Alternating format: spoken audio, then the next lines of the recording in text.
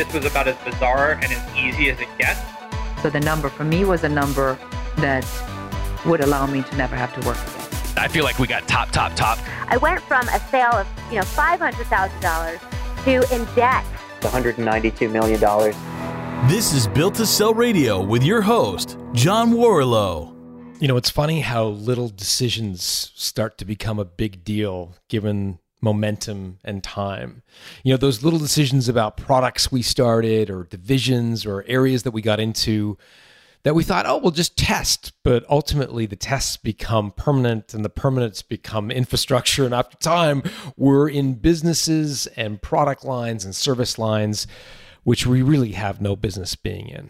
And the revenue coming in has been great. The cash flow has been positive. And why change what's not broken is a question that many of us have asked right up until this pandemic.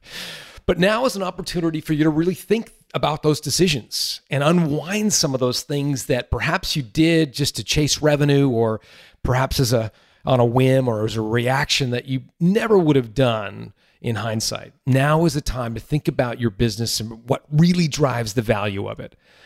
How someone from the outside, an acquirer, would look at your company. And that's exactly what we do at the Value Builder System.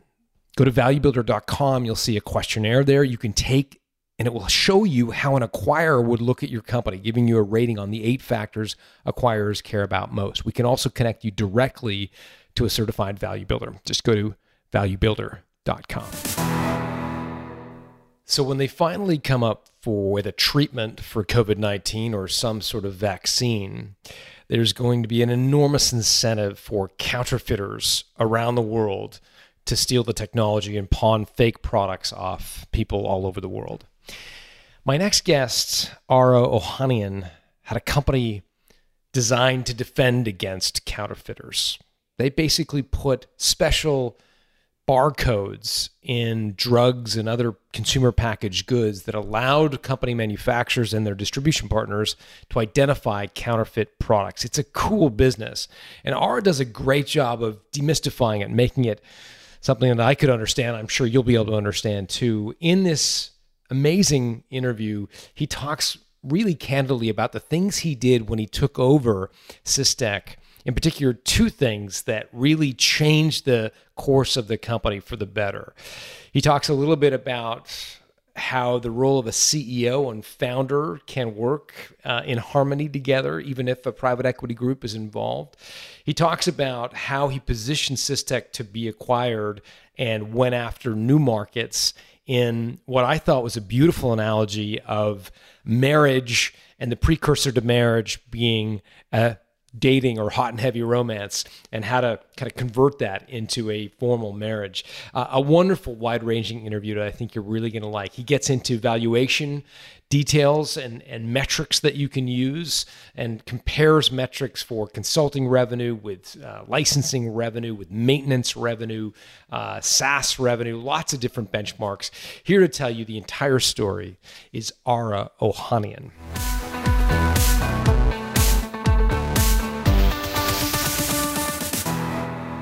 Ara Ohanian, welcome to Built to Sell Radio. Thank you, John. Systech, tell me about this company. And I'd love for you to describe what you guys do in layman's terms so I can sort of visualize it for myself. Absolutely. So think of Systech as something that you see every day in your medicine cabinet. Every time you take a medicine and you look, there's a barcode on the packaging. That barcode has a unique identifier with it.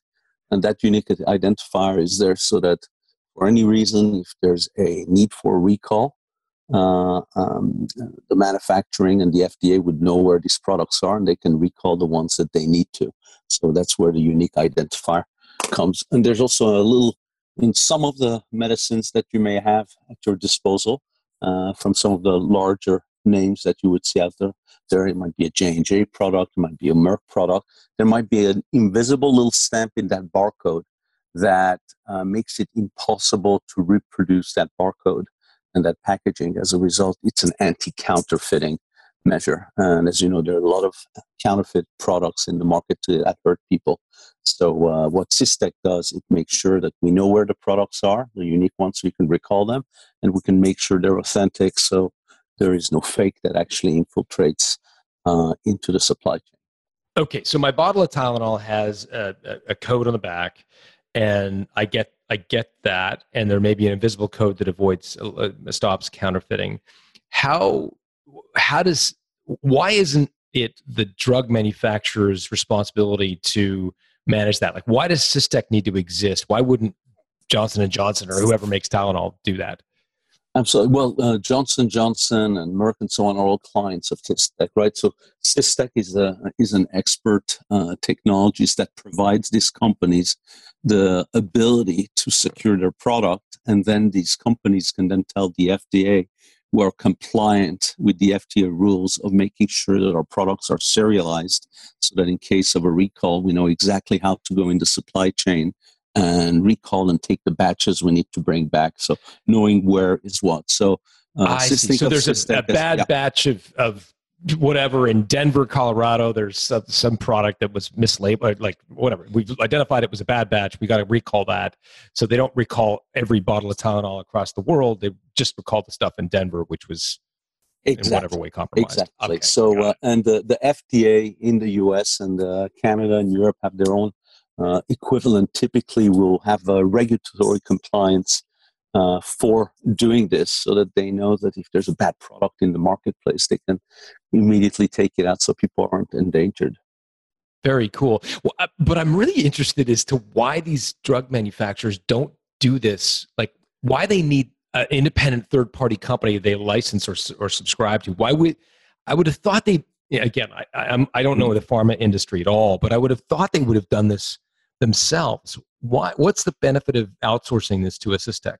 It's mostly because it's a very specialized thing. Just in layman's term, to let you know what the product looks like, right? So when Systec goes into a factory, a manufacturing plant of a pharmaceutical company, actually they do more than pharmaceutical. They also do vaping products like Juuls, and also personal care products and cosmetic products. But when Systec goes in, there's a camera that goes on the line that Systec puts, and there's a little brain behind the camera that's able to snap up to a few thousand pictures a minute as products are passing through the assembly line. So every time a product passes through the assembly line, typically there's a barcode that's printed on it, and then that barcode has to be recorded, and rapidly you need to put a alphanumeric number associated with that barcode and that package, so it becomes unique. So now you know that you have a unique product that you can then track and trace. That specialization is well beyond what pharma company does, right? So it's both visual technologies, the ability to rapidly capture images, store these images, turn these images into alphanumeric identifiers, and then be able to manage all of that globally through the supply chain, so that you know exactly how to trace that product as it travels across the world. So when you look at all this is not a competence that typically manufacturing companies have. It's really a technological competence that combines both software and visual tracking technology. That makes sense. So you've actually got these cameras that you install in these drug manufacturers' places of business, the manufacturing plants. Absolutely. They'll be right either in their direct plants on the assembly line, where they package the products. At the minute the product gets either a label on it or goes into a little box, typically a barcode is also assigned to that particular packaging, and then that's where we start taking a picture and storing that data. The sales cycle for this must be enormous. Like, how long does it take to sell a drug manufacturer the Systec product? It's interesting. From one perspective, it's a fairly complex product, it looks like, and it is very sophisticated, more than complex. But at the same time, because it follows regulation and compliance, when the government comes up with a new regulation, and whether it's a pharma company or a tobacco company or a spirit company needs to adhere to it, they typically have a very specific deadline by which they need to adhere to that. So you'll have a few companies like Systech immediately update their solutions to be able to help companies comply to this regulation. And as a result, your sales cycle depends on the pressure that the government puts in. So occasionally you'll know about something 2 years in advance. So you start 2 years in advance talking to your customer and planning with them. In some cases, when it's a immediate response to a crisis, as we are in one now, as you can imagine, then all of a sudden the time frame really gets contracted considerably. So in the event that we were to identify a vaccine or a drug regime that treated COVID-19, presumably that would impact Systech on some level. Like how would you guys be impacted assuming by that one of Systech has the top 20 pharma players in the world as a customer, and then probably another 300 pharma companies around the world of different size, and also contract manufacturers in pharma as customers. Assuming that a vaccine that needs to be created and distributed either is one of those companies that's a Systech customer, or a contracted manufacturer that may be using Systech technology today for other products they do, then typically Systech will end up having an important part of that, not only in serializing, giving a unique serial number to each product made, but in this case, one of the fear also is, will there be an infiltration of fake products by counterfeiters in the marketplace, and that becomes a big issue, because when fake vaccines get into the marketplace, people die. And for instance, Systech's been helping a number of customers with vaccines around and medication around malaria around the world for many years, and those become important. So it's not only knowing what the product is, where it is, but also be able to create some kind of technology that says we know it's the real one. And do you have direct competitors that basically do exactly what you guys do? Typically, this is where I think Systech was somewhat fortunate. If you look at the world, there are two pieces of this pie. One piece is just the serialization, which is putting a unique serial number associated to barcode. For that, there's a number of companies in the world that do that. And so it's not that there's that many, but there's 4 or 5 companies that you often will see in the pharmaceutical, and then there may be 4 or 5 companies that are more active in the food and beverage. So from that perspective, there are solutions that do that. Once you get into the arena of counterfeiting and anti-counterfeiting technologies, this is where things change drastically, because the world has developed all kinds of analog anti-counterfeit technologies over the years. It may be that little shiny sticker you see on a Microsoft product. It was this hologram sticker. It might be invisible ink. It might be infrared ink. It might be a little marking on the packaging. There are all kinds of things that physically are taking care of that. But one of the issues is that the counterfeiters in the marketplace have become more sophisticated than those who are protecting these products. And the counterfeiters have moved to digital solutions. So they rapidly put digital plants, reproduce a product, and by the time Interpol gets there, they're okay to vacate and abandon a particular factory because their profits are so high. And I think the last term was making counterfeit medicine or booze or so on was 4 times more profitable than narcotic selling. So you could see how lucrative it is. And there is no direct criminality for it, right? Because there's a company in between.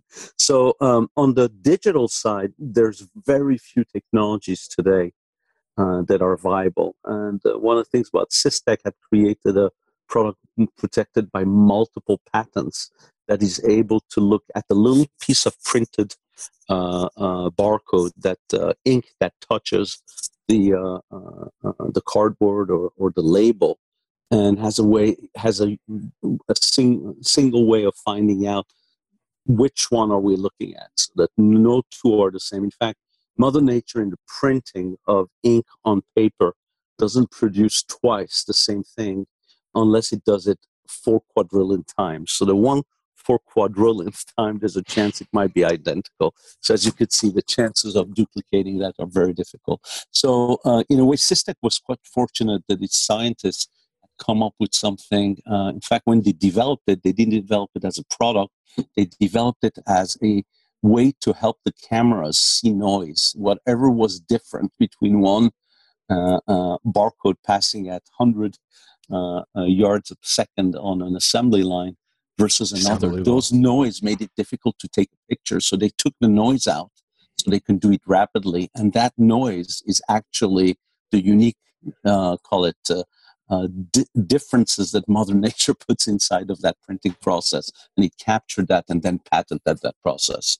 It's just incredible. I mean, I've been doing this show for years now, 4 years, and I'm never cease to be amazed at all of the businesses out there and the technology and all of the layers of the economy. I think it's fascinating. Okay, so you've succeeded in taking an idiot, someone who knows nothing about the pharma business, and I think educating me about what you guys did and do, which is fantastic and a feat unto itself. So let's talk about how you got to Systech. What was your journey? Because you didn't start the company, as I understand it. You arrived there a couple of years ago. Tell me about that. That's correct. Although my background was that of an entrepreneur, I started 2 companies before I started running other people's companies. In this case, it was a 30-year-old company, was doing well. It was in a single industry that was pharmaceutical, a very brilliant founder who 30 years ran the company, and an engineer. And most key people within the company with an engineering background as well.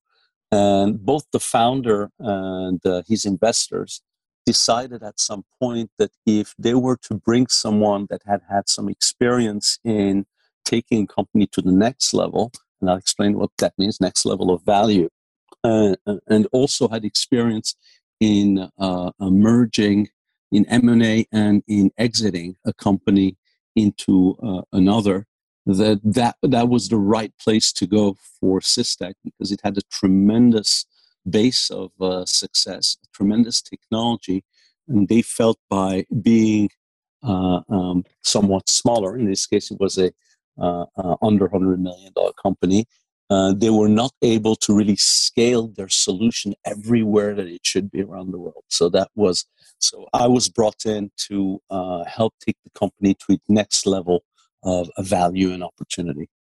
And at that time, it's generating less than 100 million in revenue. How many employees did you have, ballpark? There were, I think there were total with directly, I think just around 200, and possibly there were another 100 contractors around the world that work with the company. So, but direct about 200 people. How did you first meet the founder, and maybe describe that initial meeting? Absolutely. That was the most nervous moment, because having been a founder 3 times myself of companies that I then exited, had somebody come and told me that I'm going to be taking your job and do something for you, felt a little bit uncomfortable. But the minute I met the founder, it was very clear that he wanted his company to go beyond what he had done. And as a founder for 30 years, when we met at a business club in Manhattan. I arrived early. He was there sitting at the bar, and both of us introduced ourselves and had a beer at lunch, which was unusual already. Most people only had water at lunch. So we had good chemistry.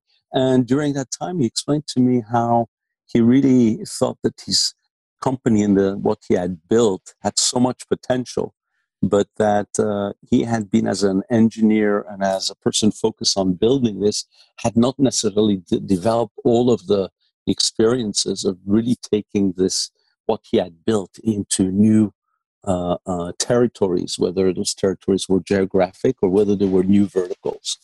And so his dream was for his company to be able to do greater beyond himself. And I was one of the candidates that he interviewed. He still owned 30% of the company and was on the board of the company during that time. So, it was important for him to be part of. He was leading some of the decisions on the selection of who would step in his shoes. We talk about this notion of on this show quite a bit, where private equity comes in, they buy in a majority recapitalization the majority of shares from a founder, but allows the founder to hold and carry some shares, and then the founder gets the air quotes second bite of the apple if it's a success down the road. So that sounds like what the proposition was here. It was a private equity backed company. The founder was carrying some equity and wanted to have an exit at some point, I'm assuming. Absolutely. And what was the time frame you were given as it relates to when that exit would come to fruition? Did they say we want? Yes, they did. When from day one interviewing the investors behind the company said that they'd already been invested in that company for quite a while. Some of them were there for 20 years, and this was an unusual set of investors and private equity that had taken a much longer view because they really believed in the technology and where it could be, and that it hadn't seen its day yet. So they had gone beyond what the typical time frame of a private equity investor was. But in this case, they had reset the clock, and they said that they wanted within 3 to 5 years to be able to put the company on a new path of either liquidity, meaning whether that would be an IPO for the company or an exit into a larger company that can really scale that product forward. So it was a 3 to 5 year window. Fantastic. So you get the job as the CEO. What next? What did you start to do? It sounded like you fairly quickly had a sort of a strategic discussion among the team as to how to position the company for an exit. Maybe describe that. I think there were a few things, and I can take you from probably 4 or 5 things I can take you through, and please interrupt me if I go a little bit too long on any of one of them.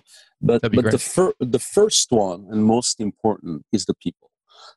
When you come into a company that's been there for 30 years with the same founder CEO, and over the past few years, the investors had tried to hire management around to help the CEO take the company to the next level, but had a lot of turnover. It hadn't worked, so they let some of these senior people go. So the SVP, the COO kind of roles had changed.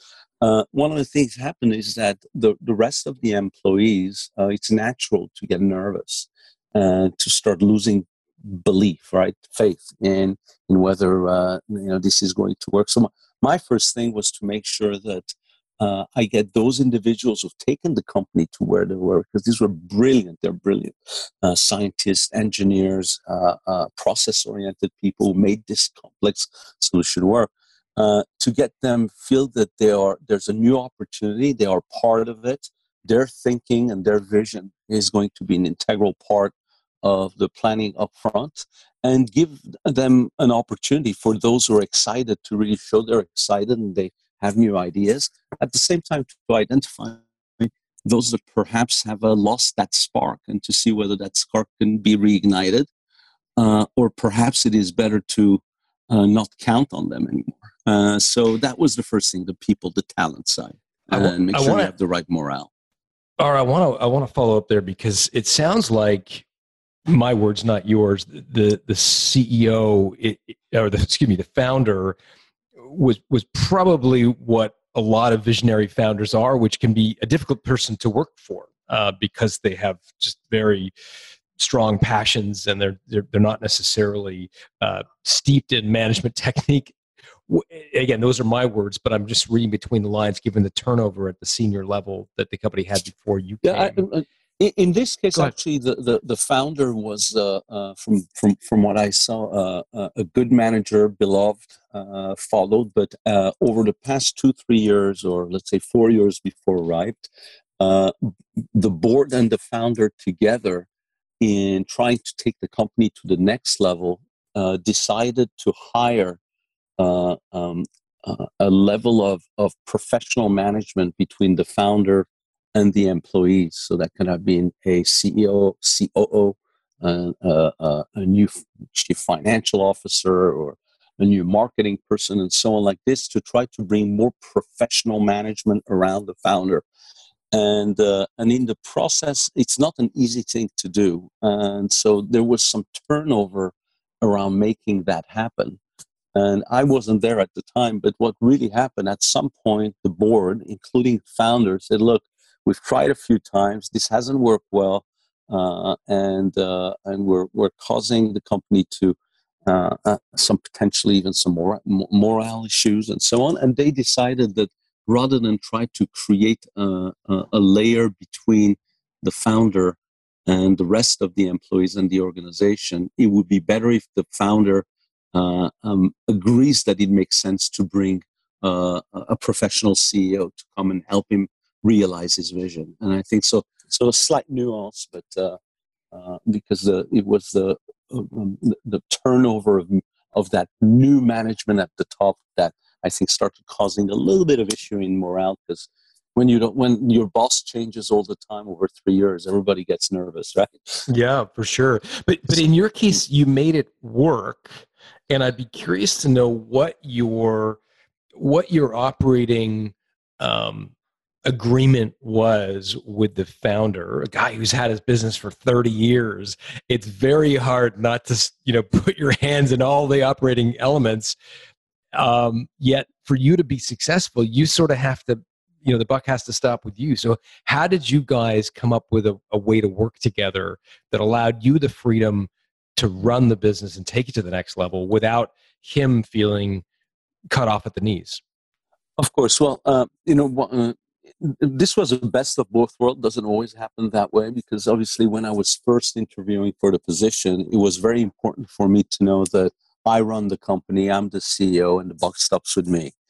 And as a result, that has to be clear, because if you have lack of clarity as to who's leading the show by the rest of the employees, looking like there's two chefs in the kitchen, you're not going to have a great meal.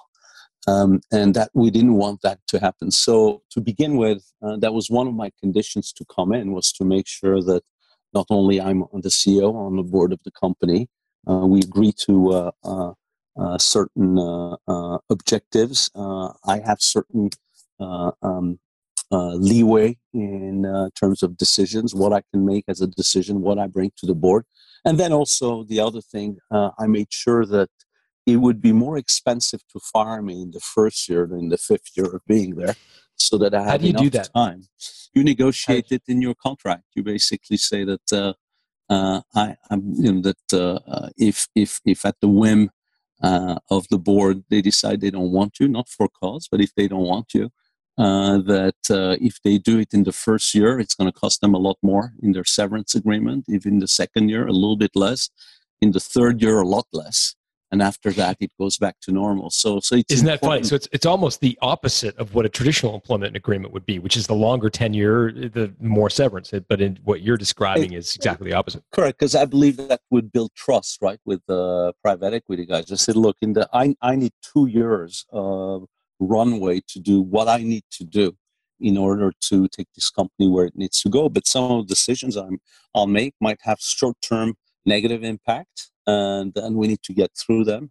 And some of it will also bring some pain in some ways. So, and the last thing that I want to be is part somewhere where I have to double check every decision all the time. So it was important for me to know that in the first 24 months, I can really implement some very important strategies that we need to really stick to. And then I also made sure that we put some incentive programs for the management, that as these new strategies that we put in came to fruition, they were handsomely rewarded with new options and also with cash bonuses, so that they would be part of it. So there was an alignment in compensation. So that was the basic thing. I said, look, after 2 years, if I'm not doing well, it should be easy for you to fire me. But if you don't understand exactly perhaps what I'm doing because you haven't done it before in the first 24 months, that's not something that I am ready to take a risk on. So that's a commitment I need from you guys. And they gave me that commitment, that trust. That's fantastic. I'm fascinated by this phenomenon of a CEO taking over a private equity-backed founder-led business, originally founder-led. Because in essence, if you I mean, if you peel back all the packaging and the layers and so forth, in essence, when you come in to take the business to the next level, almost by definition, whether articulated or not, you are taking policies, procedures, processes, decisions that the CEO made and making different decisions because you believe that they need to go to a different level. At some level, the CEO has to feel like their decisions are being undermined or second guessed, or they're not as smart as you. If they were as smart as you, they would have made the decision in the first place. Like, did the CEO or the founder feel?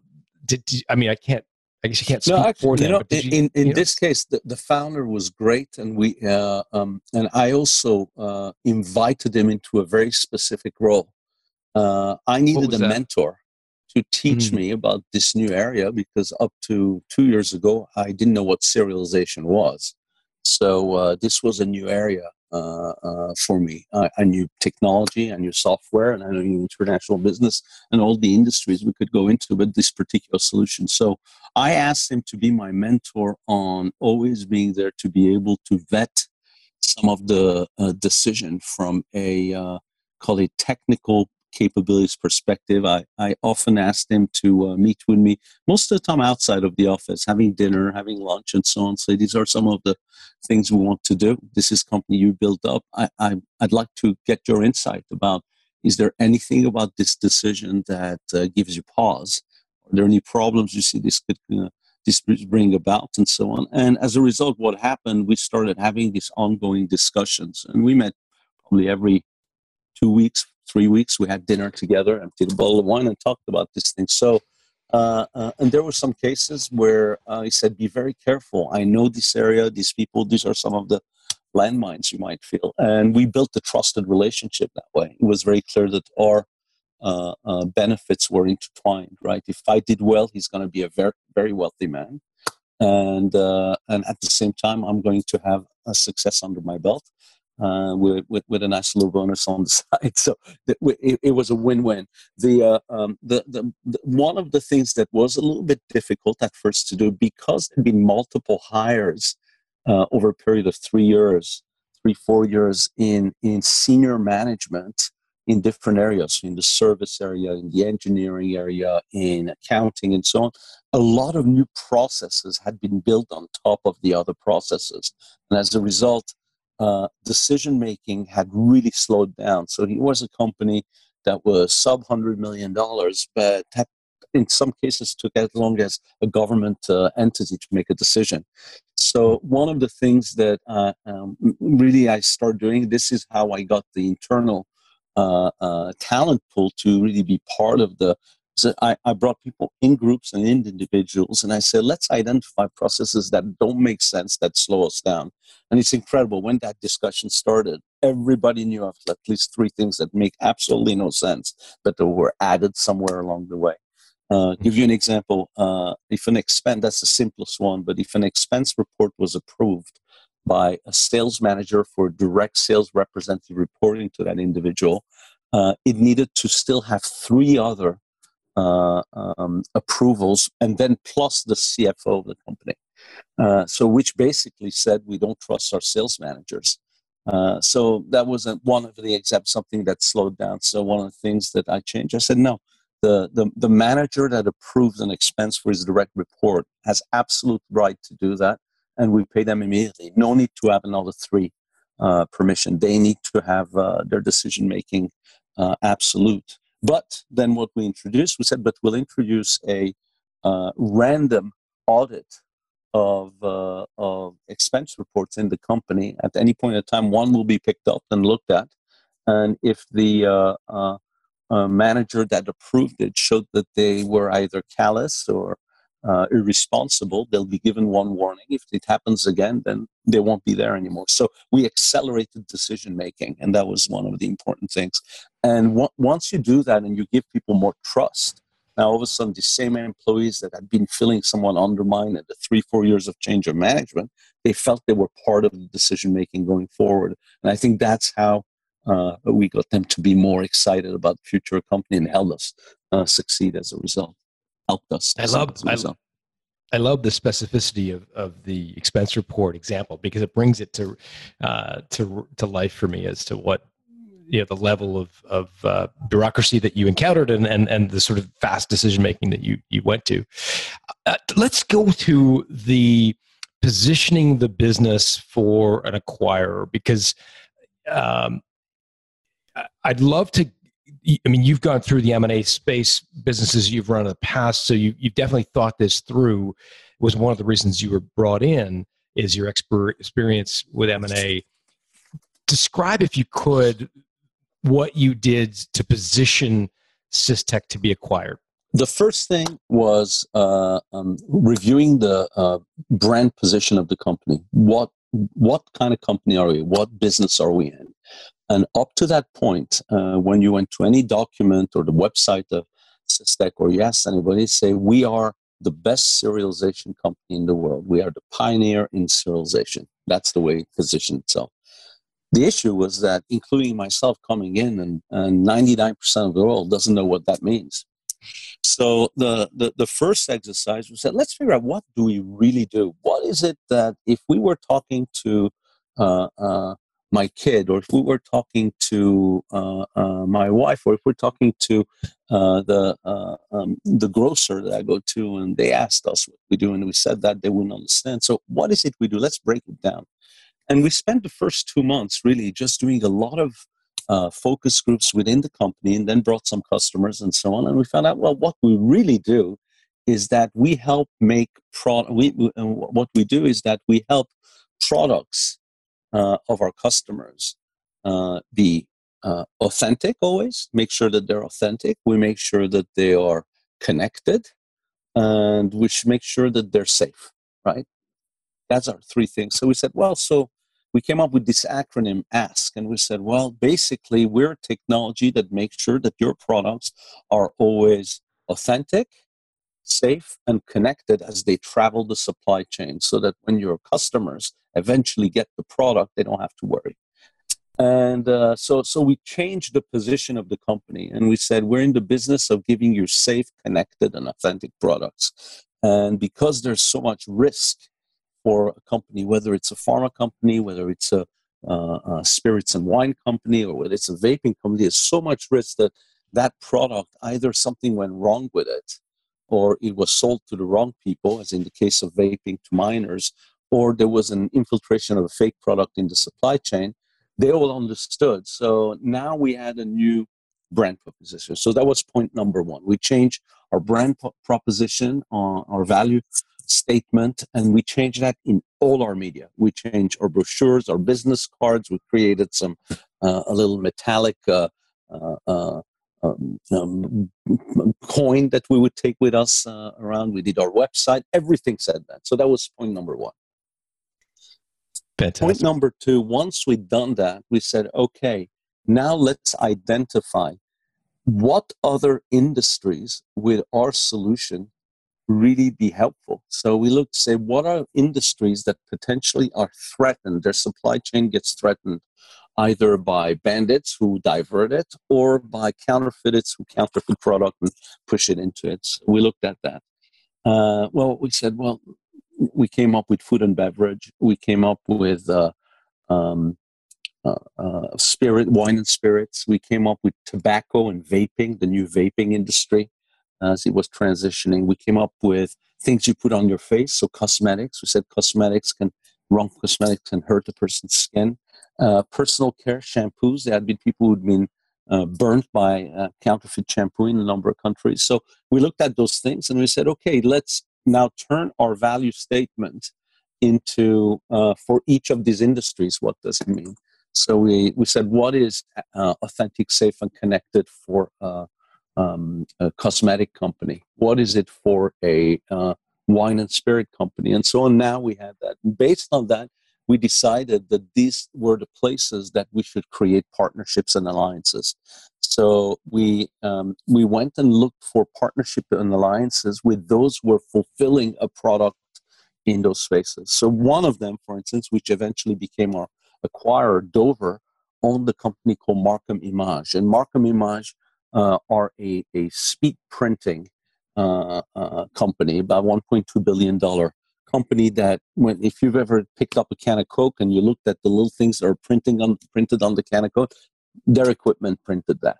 So if they're printing on a can of Coke, there would be a natural part and say that, hey, if we can also add some technology to your printing, so when you print it, not only it says which can of Coke it is, we put a unique number, we can track and traces, and we put a anti-counterfeit solution on it as well. And all that happens while you're printing on the packaging line. Or we put a camera, a CPU, and while you're printing, we also pick up that information. Now, you can go to Coke and say, hey, not only we count your product and we print them so that we're printing all the numbers and actually also the face of that can, we also make sure that when that product leaves, it's authentic, it's connected, and it's safe.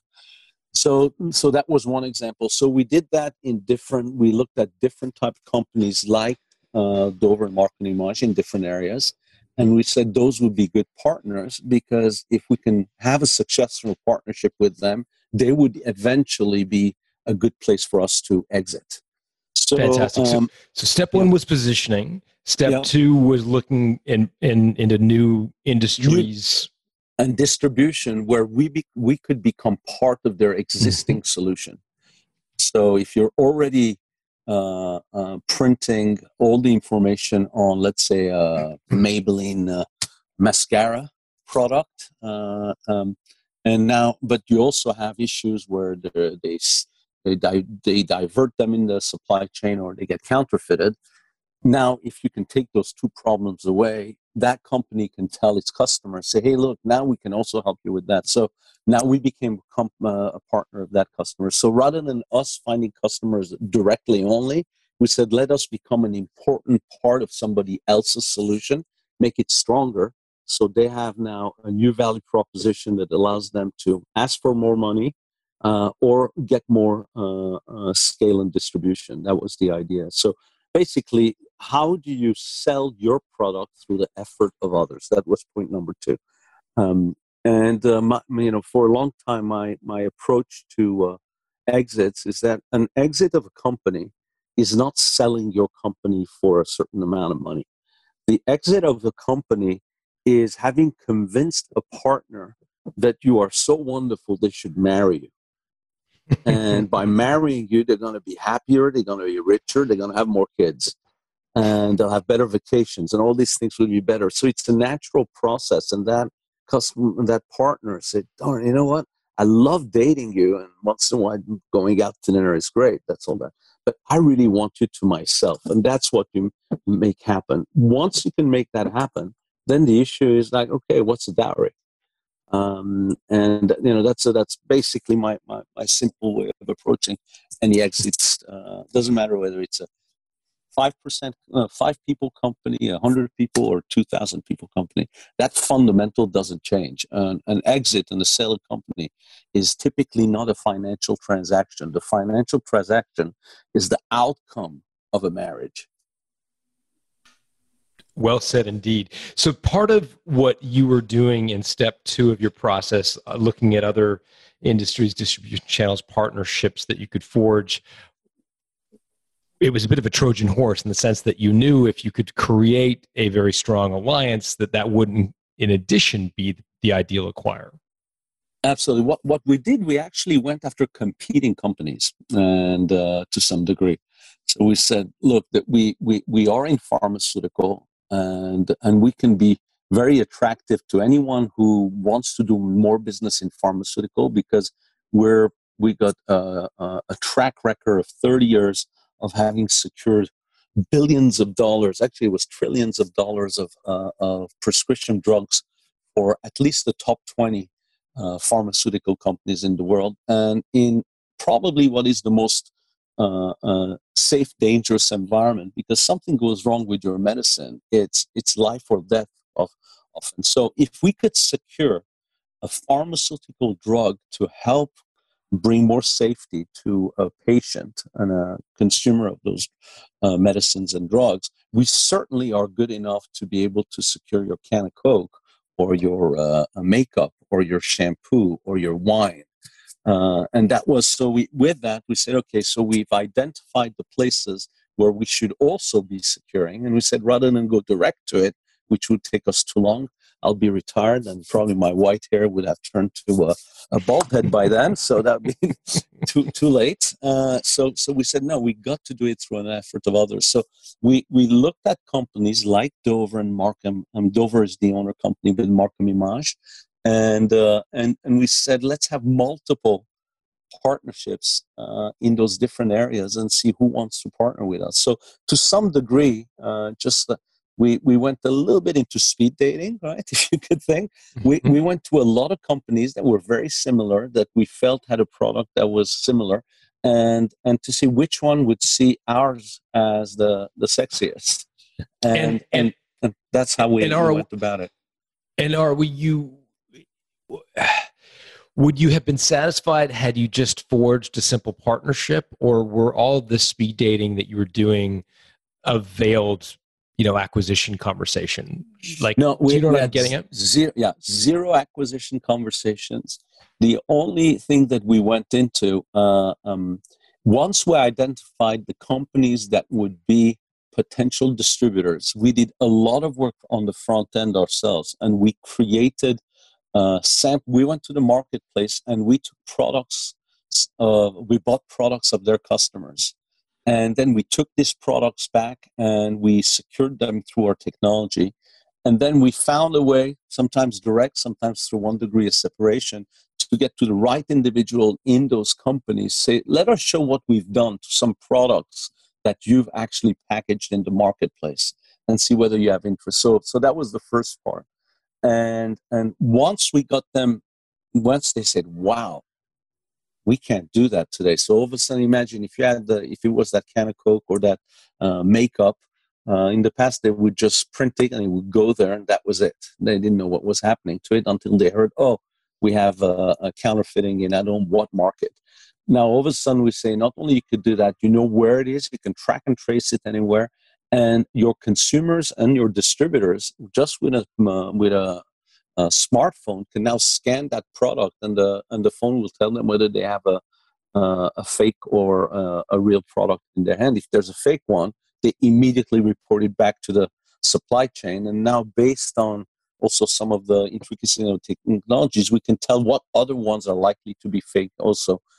Within the geographical area. So now that you had that solution thing and you excited someone, and they say, we'd love to partner with you. So we had to do a lot of work on the front end.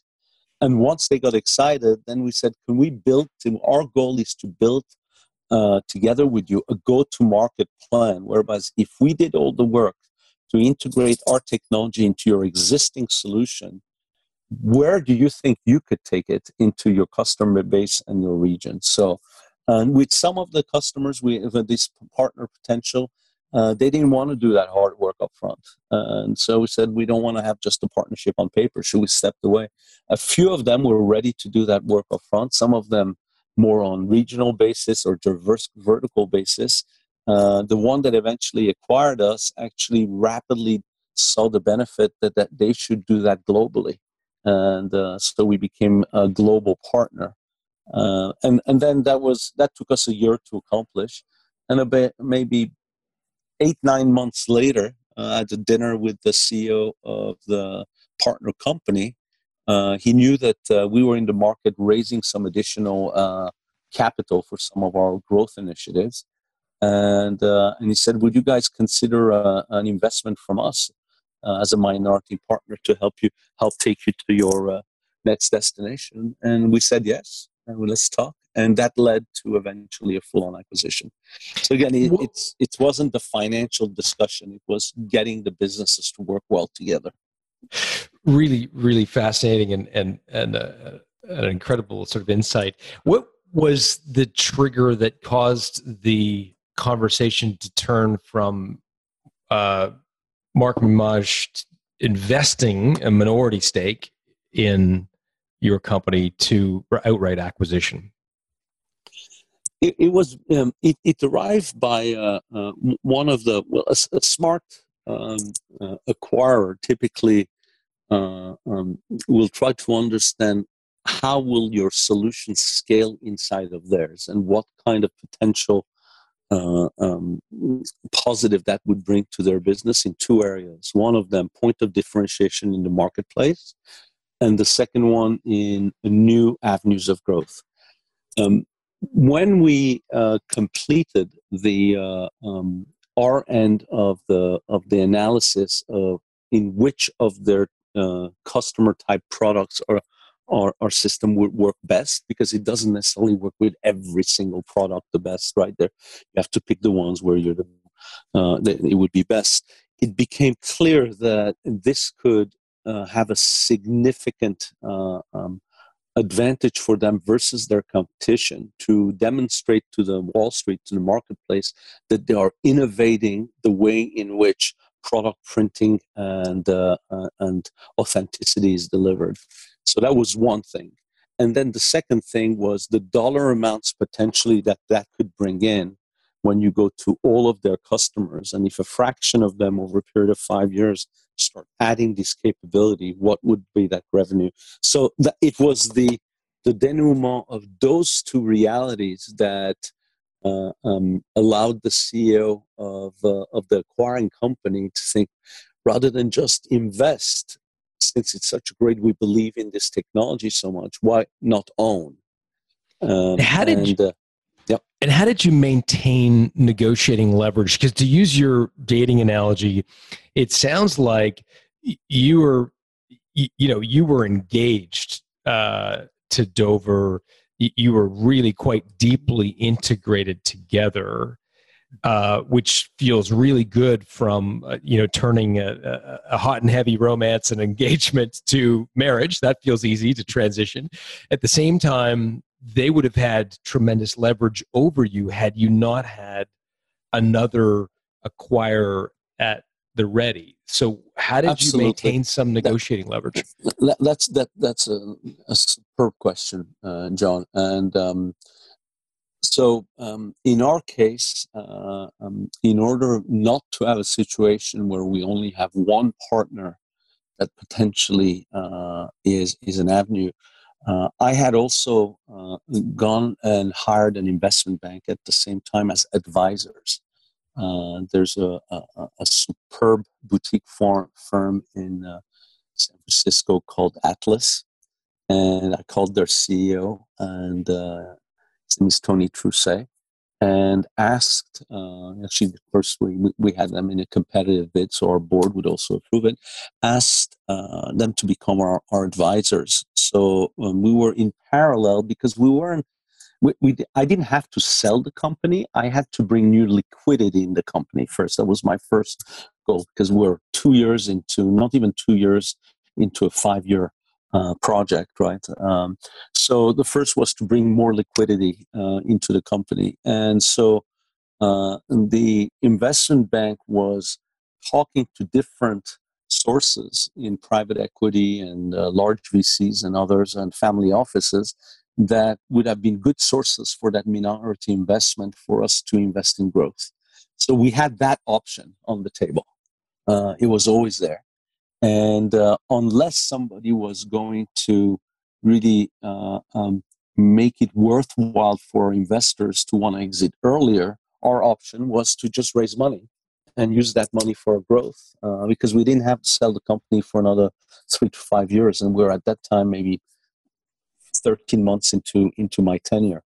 So that was the first thing. And then once it became more engaged, where the actual partner seriously started talking about wanting to own and acquire, I stepped out of the negotiation, and Atlas, our investment banker, led the negotiation. And that all of a sudden takes all the emotions out of the discussions, and it becomes an objective discussion. But at the same time, if you as a principal working with your partner, let's say we want to buy you and they give you a number, you say, well, no, I got another 5 places I can go to. You create some, it's not a nice thing to hear from your partner. So it's better not to put you're there to operate together as partner. But when the investment banker on one-on-one with the corp development of the other side in a conversation could say, look, I hear you, but my client, has so many more options through our channels that unless it's really something that makes sense to the shareholder, it'd be difficult to advise them to do what they want to do in 5 years to do in 3 years. And so those two things were the way in which made sure that don't have to get into the entanglement of negotiation and leverage issues. Fantastic. Sort of creating a buffer between you and plausible deniability. The third party. It just makes sense because, in the meantime, we were just having such a positive partnership that you don't want to have one part, the most important part of your partnership, which is the operation, suffer because now you're starting to talk money, right? So the CEO of the acquiring company and I agreed together, say, hey, let's just decide to build this business together. And let's put your investment banker and our corporate development guys to talk together. If they decide that it makes sense, they'll come to sense. In the meantime, we got to build a business. That's what we do. We're not here to sell a business. We're to build it.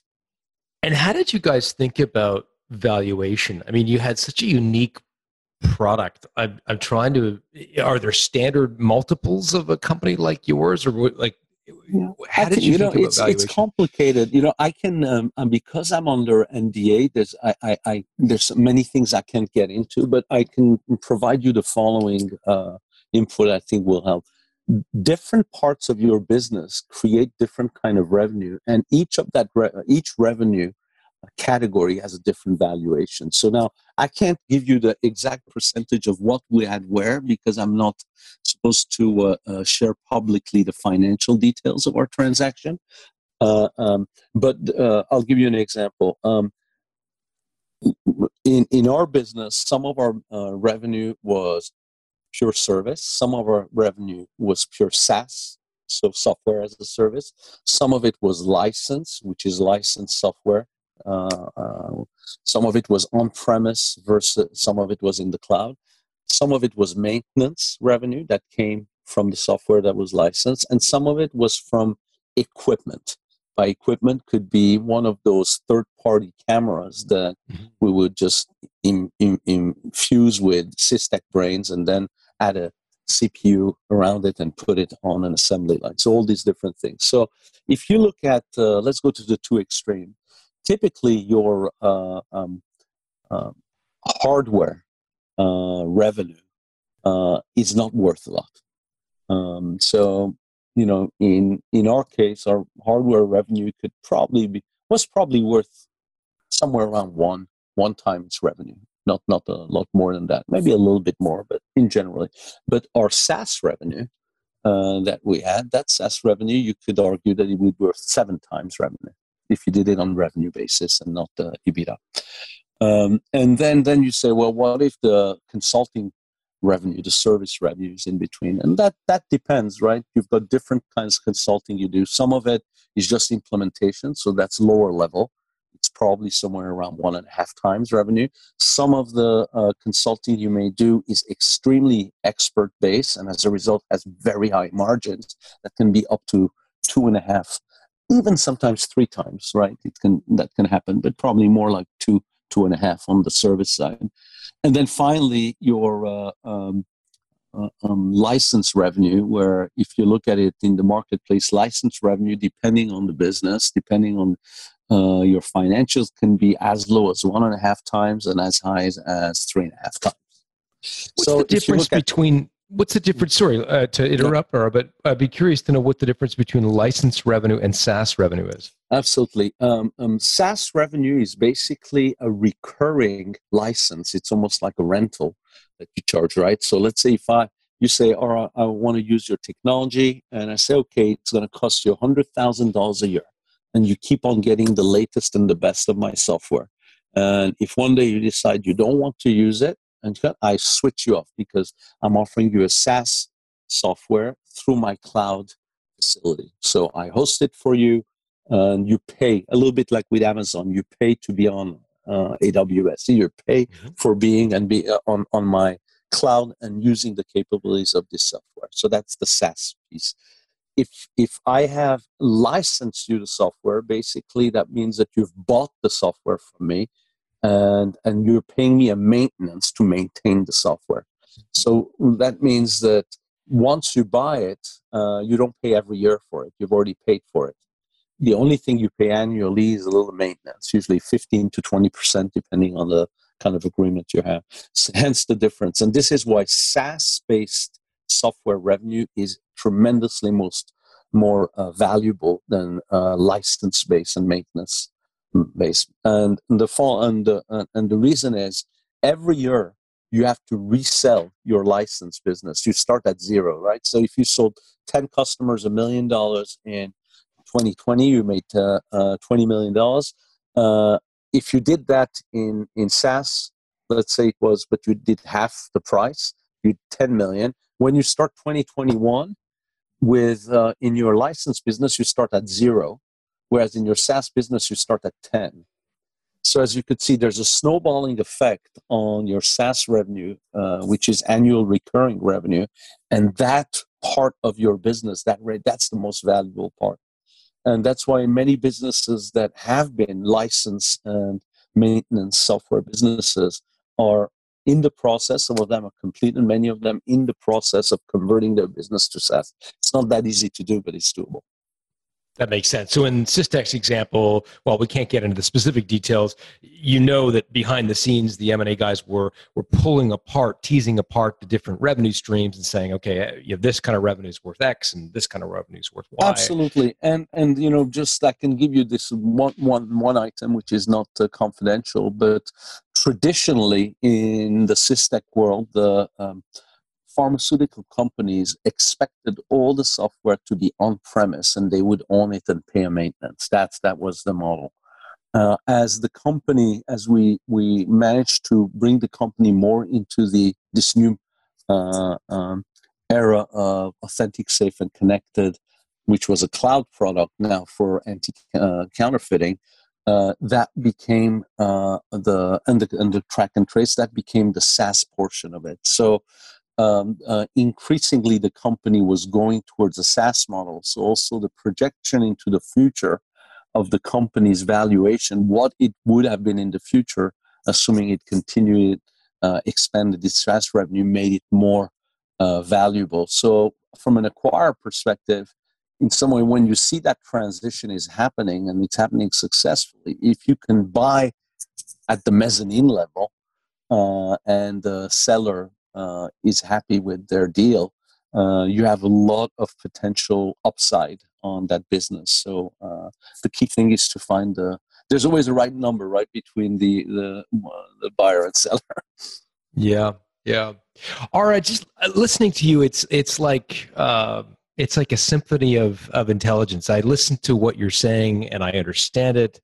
It makes sense to me, and it is so thought-provoking, and I've just enjoyed this conversation enormously. How did you learn what you've learned? I mean, are you a reader? Are you a hyper-educated guy? Like, how did you become so knowledgeable about business? Give us our marching orders here. If we're going to try to be like Ara, what's your media consumption? How did you become as thoughtful about business as you are? It's what I don't know that's more important, right? And I think the one of the elements is to continually wanting to learn, and we learn for so many. I'm not a highly educated person. I think I'm the only person at City University that now has a professor status without having a master's. So it's not based on the education. I think it's based on having the right people, the right teams around you, working together as one team and learning from each other. That's probably where most of the opportunities come, and the rest through experience. The only thing with experience, the world is changing so rapidly that I think the sum total of experience gets possibly less valuable as we go in time. So some of the fundamentals remain, but that experience is less. So it's the ability to always want to learn. And when you're, I love Richard Branson. I've seen a post where it says that when he couple times he got his first opportunity at something and he had no idea what it was, and his advice is take it and figure it out later. And I think that's it. It's about wanting to learn. If you want to learn, and if you keep on questioning your own assumptions, you'll evolve in your thinking, and hopefully you'll generate more knowledge that you could share with others. If you remain too close to your conviction and your assumptions, I'm not talking about ethics and morality, those you have to, but I'm talking about general knowledge issues around anything from business to politics to environment to literature. If you don't have that mind open, then it's very difficult to keep on learning. So I think if humans are a learning animal, but we often let the opinions and ideology get in the way, and then our assumptions aren't continually questioned and revalidated. I think so. Hopefully, I could do that for forever and learn forever. Well, I'm generous for you sharing with us today, or I'm grateful, I should say, for the generosity you've shown me and us today. So I'm grateful for that. Yes, thank you for speaking with me. Yeah, or if people wanted to reach out, is there a way for them to get connected to you? Are you a social media guy? What's the best way? Is there a website you want to point people to? I don't have a website. No, I'm on LinkedIn, obviously. That's probably, I'm pretty active. I don't post all the time, but I'm daily reading and hearing of other people's ideas. And occasionally, if I have one, I'll post it. But I do check it all the time. So, LinkedIn is the best. Yeah, it's the awesome. best. Yeah.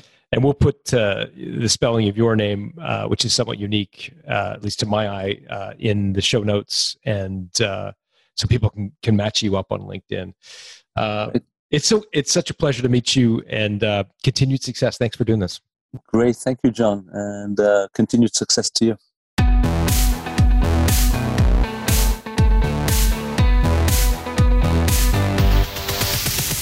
Thanks for listening to Built to Sell Radio with John Warrillow. For complete show notes with links to additional resources, visit builttosell.com/blog. John is the founder of the Value Builder System. To find out how to improve the value of your business by 71%, visit valuebuildersystem.com. John is also the author of Built to Sell, Creating a Business That Can Thrive Without You, and The Automatic Customer, Creating a Subscription Business in Any Industry. Connect with John at facebook.com/builttosell or on Twitter at John Warrillow, WARRILLOW. Thanks for listening.